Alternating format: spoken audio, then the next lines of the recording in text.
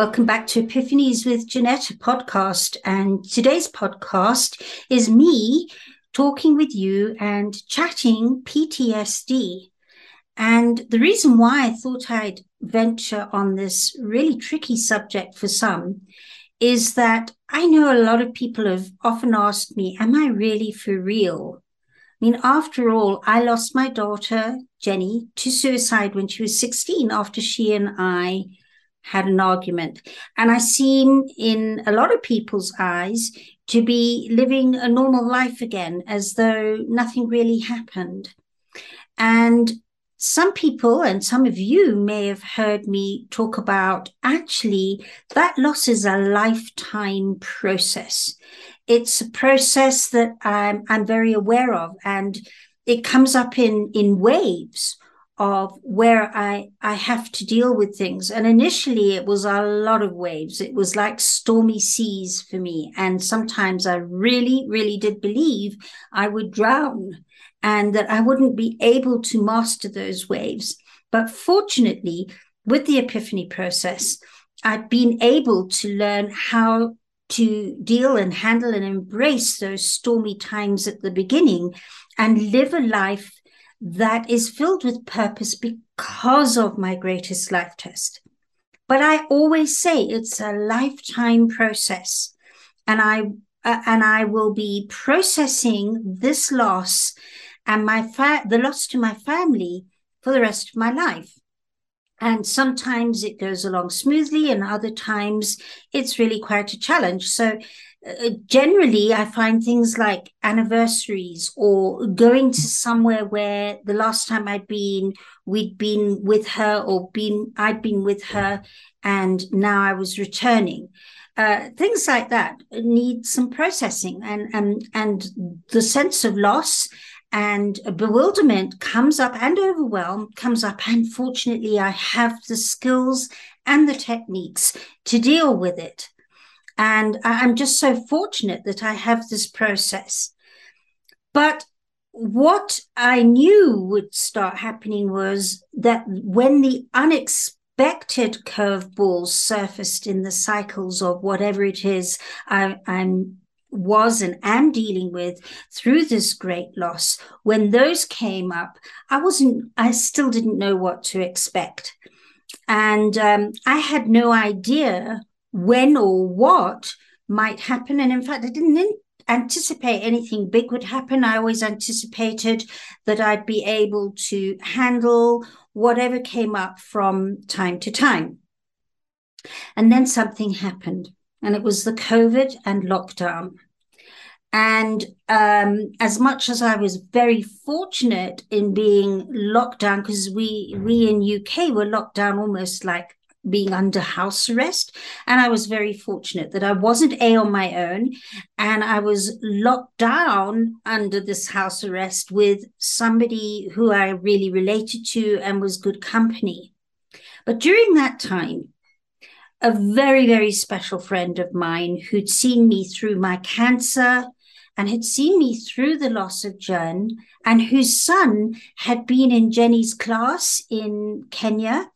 They'd been classmates. He unexpectedly died one day in UK during lockdown, with his parents in lockdown in Nairobi. And there was no way they could get over and deal with the whole thing. It all had to be dealt with remotely. And it affected me. It was like having like a portion of the loss that I felt. I was feeling for her, and I was feeling for me, because of the connection to Jenny. And I was processing it using the epiphany process and thinking, this is in a place of manageability, and I'm allowing the sore, and I'm allowing the overwhelm, I'm allowing the moments when it's very, very difficult, but it's all okay, it's doable. Until one night, I switched off my light, put my head on the pillow, and then I had a PTSD moment, which I've never experienced before. The moment it happened, I knew, This is it. This is what people talk about with PTSD. I understood it in theory, and I helped before then a lot of people to get through their PTSD by using the sets of questions that the Epiphany process provides. And what happened was something that happened in the split moment that I found Jenny dead in her shower. That split moment was the shock and horror of seeing your child lifeless and broken, basically. And in that split second, I buried it. And I didn't even know or remember that I had experienced that horror. Instead, I went into overdrive. How do I revive her? Let's get help. Is she dead? Isn't she dead? Then being in an absolute haze, and then being medicated and all that. And that split moment was buried. I had no idea it had happened. I had no idea it was still existing inside me until this moment when I went to sleep. And I sat up. I could hardly breathe. It felt like I was back in the room finding her, or the room had come to me. It felt like I was really back there in that moment. And fortunately for me, I did have my partner to help me through it. And I was able to be held and allow all the emotion out. And I sobbed my eyes out and just was held. That's all I needed, was to be held in that moment. And then as the days went on, I was able to start processing that. Thank goodness. And that's where it's been in terms of the PTSD. Until the last few weeks. And the next wave of PTSD surfaced that I had no idea was PTSD. And that was in the months and even years, I'd say the first 2 or 3 years after Jenny died, there were many, many nights, night after night, where I'd go to bed on my own in an empty house, with nobody around to hold me, like I had, how I was explaining to you just now. And the evenings would come in, and because in a loss like that, you feel as though you're trapped in a lifetime emotional prison sentence, in this big, black, dark, deep hole. I could manage it sort of well during the day, and process it, because I was processing all this time. I was able to manage it. I was able to manage it because I was processing, and I was able to manage it because I had a lot distracting me in the light of day. But the moment the darkness came in and I was on my own and I had nobody to talk it through with, or to just hold me, or just that sense of presence of somebody around me, then that feeling of isolation and aloneness, and like this was the rest of my life, would become very real until the next morning. And it went on for night after night, and week after week, and month after month, until, interestingly enough, my eldest son, Stuart, phoned me one day and said, "Mum, are you okay?" And suddenly, no, actually, I'm not. I'm not okay. And I was able to talk it through and process it some more. And then I felt that I had moved on sufficiently, until the beginning of last month, when we've moved to a place out in the country. Beautiful, beautiful place. It's a time of year where most people go away for the summer holidays, so there weren't very many people around.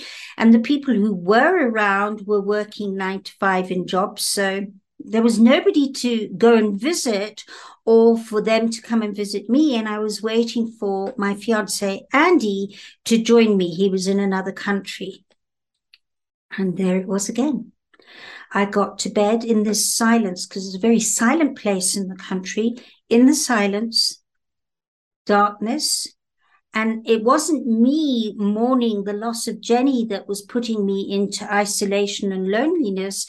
It was the memory of the isolation and loneliness for day after day and week after week and month after month. And suddenly it was like I was back there, or back there was with me, and I was living that terror and that overwhelm and that hopelessness at nighttime. And understanding, oh my word, this is another part of the process of dealing with loss. And I wanted to share this with you because if anybody out there is feeling those waves of PTSD and they think, oh, can't bear this, it's unmanageable, I don't know what to do about it, I want to say you're being human. It's very normal and natural after a huge loss and a huge scare and a huge amount of deep grief, and you're not being out of turn. And that's what got me through in those few weeks before my fiance arrived. I was able to work it through and go, one of the things that's really helpful outside of the epiphany process was to keep on saying, this too shall pass. This too shall pass. The other thing that is very helpful is to do what we call box breathing. That helps me tremendously. So you breathe in gently for the count of 4, and you hold for the count of 4. You breathe out through your mouth for the count of 4, and you hold for the count of 4, and you do that 3 times. And then just breathe normally again, and then do it again and again. And often I found myself waking up in the morning. There were some nights where I just didn't go to sleep at all. And again, I processed it and went, what's the value of me not sleeping tonight? And one of the things I could remind myself was if I was so tired after not sleeping that night, I would hit the pillow the next night. So I'll always catch up with the sleep, because many of us go, oh, can't do without sleep. It's so bad for us and unhealthy. And the other thing it allowed me to do was think through some new ways of approaching artistically my work. And so that gave me that time. It gave me time to reflect on what in the past was still working in me and observe that. It gave me time for reflection and observation. And then some nights I couldn't do that at all. So I just allowed whatever happened to happen and reached out this time, because last time, you know, all those years ago, I didn't reach out. It felt too helpless to try and tell anybody, because who would understand was the story I ran a lot of the time back then. And now I do understand that people do understand. They may not understand exactly, but they understand my terror. And what's that done? It's helped me draw closer to friends better than ever before. I mean, they weren't around, but I was able to call them. I was able to have conversations. They felt valued that I had approached them and said, oh, this is what I'm feeling, because they have this perception that Janetta's got it all together. But when Janetta hasn't got it all together, they feel valuable, that they've been able to be helpful and a really meaningful friend. So it's sharpened and softened at the same time my relationships in new, empowering ways. Definitely brought new conversations out between my fiance Andy and me, and deeper levels of understanding from him, and even more support and nurturing as he talked me through it. So it gave me new conversation skills. It gave me new levels of friendship, and it gave me new insight on new methods of how to work through with this process. So if it hadn't have happened, I wouldn't have the depth of understanding and the ability to help others the way that I've been able to. I'd be more surface helping and more theory and theoretical. This way, I'm more authentic. And when you can remember that nothing is forever, the thing that's most guaranteed to change is change. Change is a guaranteed thing. Nothing ever stays the same. And here I am on the other side of having PTSD from that time going, wow. And my levels of appreciation and understanding and really gratitude for where I am now is even deeper than before. So if you're feeling a little bit stuck in being able to work through any PTSD or all those feelings of isolation and aloneness, do reach out to me, and it would be an honor and a pleasure to work with you. And of course, if you have any questions to this podcast, also just reach out. And I look forward to having you this time next week for our next podcast. In the meantime, lots of love. Bye.